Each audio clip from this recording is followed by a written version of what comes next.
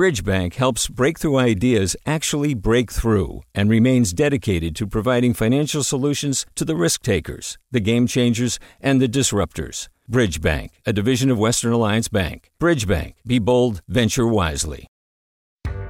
Hi there, I'm Randa Abdel-Fattah from Throughline. If you're listening to this podcast, you know that KQED produces exceptional storytelling that keeps you informed, inspired, and entertained. Their podcasts cover issues from your neighborhood to the entire country and everything in between. Support this work today. You can help us continue to bring quality podcasts to your ears. Just head to donate.kqed.org/podcast. That's donate.kqed.org/podcast. From KQED. Good morning. This is the California Report. I'm Saul Gonzalez in Los Angeles. California reported more than 20,000 new coronavirus cases yesterday. That shatters the state's previous one-day record. Also a record, COVID hospitalizations, with more than 8,500 people now in the hospital. In Los Angeles County, Public Health Director Barbara Ferrer said she's seeing, quote, terrifying increases in numbers, and pleaded with people to wear masks when out of the house. We do have a choice to make, each one of us. Do we want to be part of the solution to this horrifying surge, or do we want to be the problem? Because where you fall in this effort now has a life or death consequence, possibly for people you know and love, but certainly for people across the county who are loved by others. Meanwhile, LA Mayor Eric Garcetti said it's, quote, time to cancel everything. It's expected Governor Newsom will order further shutdowns soon. And in San Bernardino County, ambulances will no longer respond to every ill person who calls 911 because of the volume of COVID calls, although paramedics will still respond.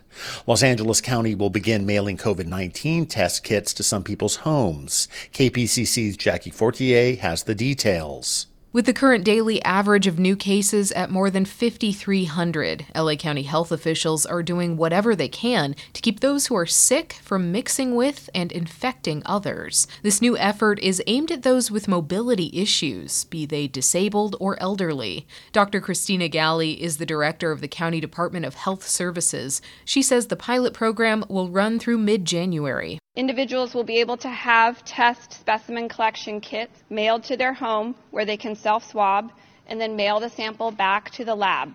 At-home testing allows us to reach even more people. Galli says those who want a test mailed to them should be able to sign up on the county's website by Friday. Orange County started a similar program last month. For the California Report, I'm Jackie Fortier in Los Angeles. Sacramento County Sheriff Scott Jones has tested positive for COVID-19. And as CapRadio Scott Rod reports, Jones has been an outspoken critic of coronavirus restrictions. Sheriff Jones developed symptoms late last week, including a fever, headache, and congestion, after coming in contact with a coworker who later tested positive for COVID-19. Jones has been vocal about his refusal to enforce public health mandates, including mask requirements and breaking up social gatherings. Just last month, when Governor Gavin Newsom announced a COVID-related curfew, Jones released a statement saying his office would not force people to comply. Meanwhile, cases continue to spike in Sacramento County, reflecting a statewide trend. Jones is among dozens of Sacramento County Sheriff's employees who have tested positive for COVID-19. The sheriff remains in quarantine with his family. For the California Report, I'm Scott Rod in Sacramento.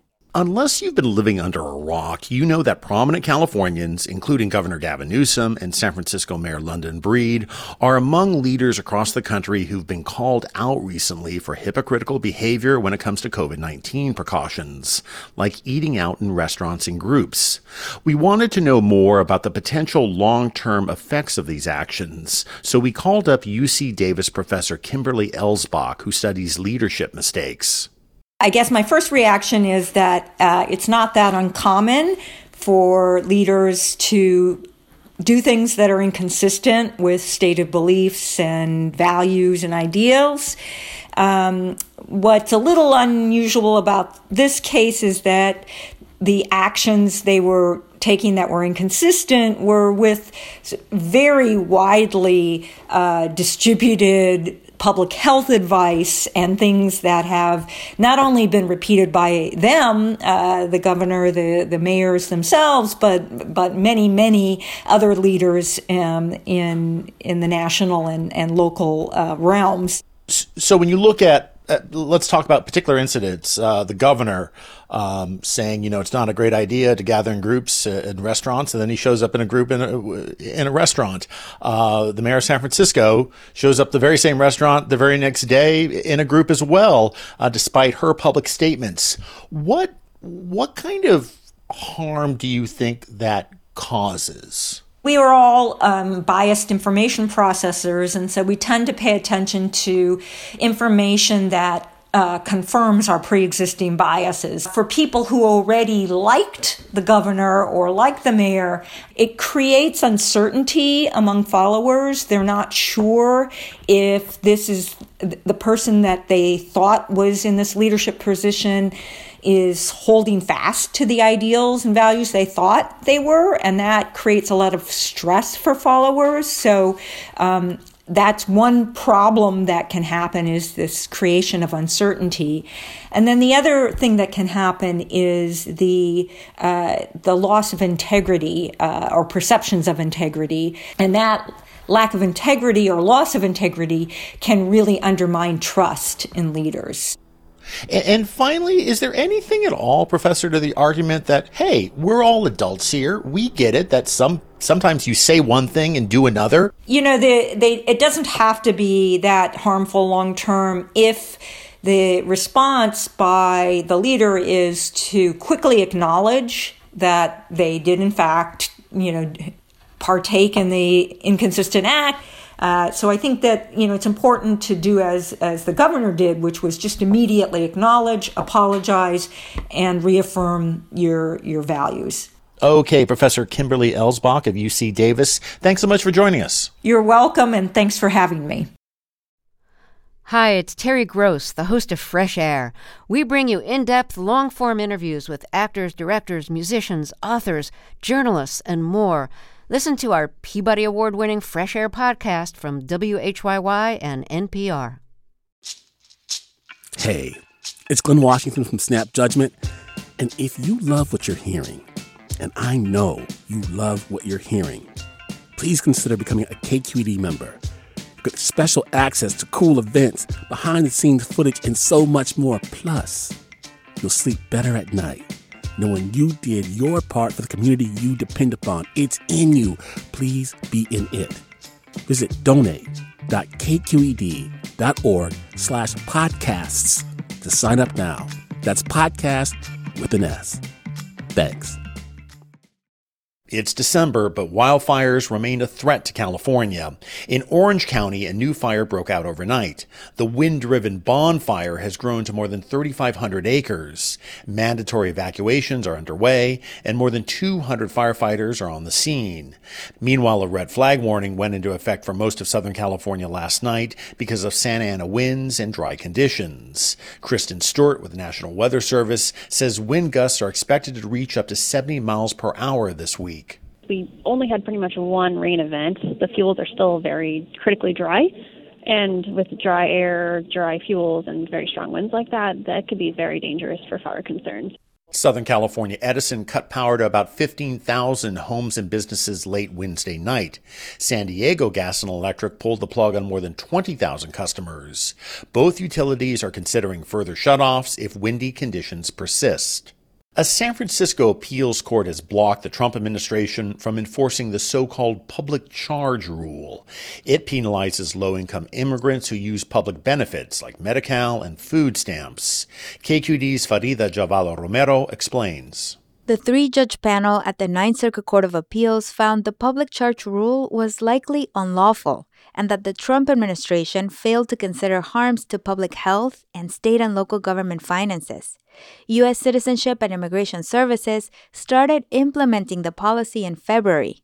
Matthew Goldberg is with the San Francisco City Attorney's Office, which sued to stop it. It's more important than ever that everyone, and certainly that immigrants, have and retain the right to get the public benefits that they are entitled to and need to get through these hard times. Critics say the policy has led many immigrant households to drop out of public benefits because of fear or confusion. The court's order means the Trump administration must stop implementing the rule in California and 18 other states that also sued. A USCIS spokesman says the agency is reviewing the decision. For the California Report, I'm Farida Jhabvala Romero. In normal times, being a farm worker in California is tough. Now with the pandemic, their lives have gotten more difficult and more dangerous. A new UC Berkeley study looks at the toll of laborers in one corner of California and why some are hesitant to get vaccinated when treatments do become available. KQED's Alex Hall reports. The study surveyed over 1,000 farm workers in Monterey County who were tested for COVID from July to November. Researchers detected a high positivity rate and an increasing number of farm workers who tested positive for antibodies, suggesting that 1 in 5 had already had the virus. Of those who tested positive, a higher proportion spoke indigenous languages, had lower levels of education, and were from outside of Salinas, the main urban area in the region. We have to look at populations that are being told you're not going to go to work because you're symptomatic or you tested positive. Dr. Max Cuevas is CEO of Clínica de Salud del Valle de Salinas, which partnered with UC Berkeley on this study. If you've got people that are earning fairly low incomes, and if you chisel away at their income, then you've got some big problems. People can't pay their bills, people can't eat, mental health issues begin to go up. Only about half of the farm workers surveyed said they were extremely likely to get vaccinated for COVID when it becomes available. The main reasons? Fear of side effects, concerns around getting COVID from the vaccine, and distrust of the government. UFW Foundation Executive Director Diana Tellefson Torres is part of the advisory committee that's giving input and feedback to state health officials on how the vaccine should be distributed. There has been discussion that potentially a vaccine could lead to having some side effects the first or the second day that you might feel ill. And so some of the concerns that have been expressed are also, will I have to lose work if I end up feeling sick once I get the vaccine? Will I be able to afford to not work? Torres says it's important to get accurate information out so people can make an informed choice about taking the vaccine. For the California Report, I'm Alex Hall in Fresno. And that's the California Report for Thursday, December 3rd. We're a production of KQED Public Radio. I'm Saul Gonzalez. Have a good day. Support for the California Report comes from Paint Care, now with 770 drop-off sites in California where households and businesses can recycle their leftover paint. More at paintcare.org. Earth Justice, a national nonprofit law organization fighting for the right to a healthy environment. Earth Justice, because the earth needs a good lawyer, and Eric and Wendy Schmidt, whose philanthropy includes Schmidt Futures, focused on finding exceptional people and helping them do more for others together, on the web at schmidtfutures.com. Do you love learning about the San Francisco Bay Area? Its history, its people, its unique blend of cultures? Then you should check out the Bay Curious book. I'm Katrina Schwartz, editor and producer on the Bay Curious podcast, and I'm here to let you know that for the month of May, we've worked out a sweet deal for KQED podcast listeners. Right now, you can get the Bay Curious ebook for $1.99. That's right, $1.99. Just search for Bay Curious wherever you get your ebooks or find a link in our show notes. This offer does expire at the end of the month, though, so you'll want to act on it fast. Happy reading!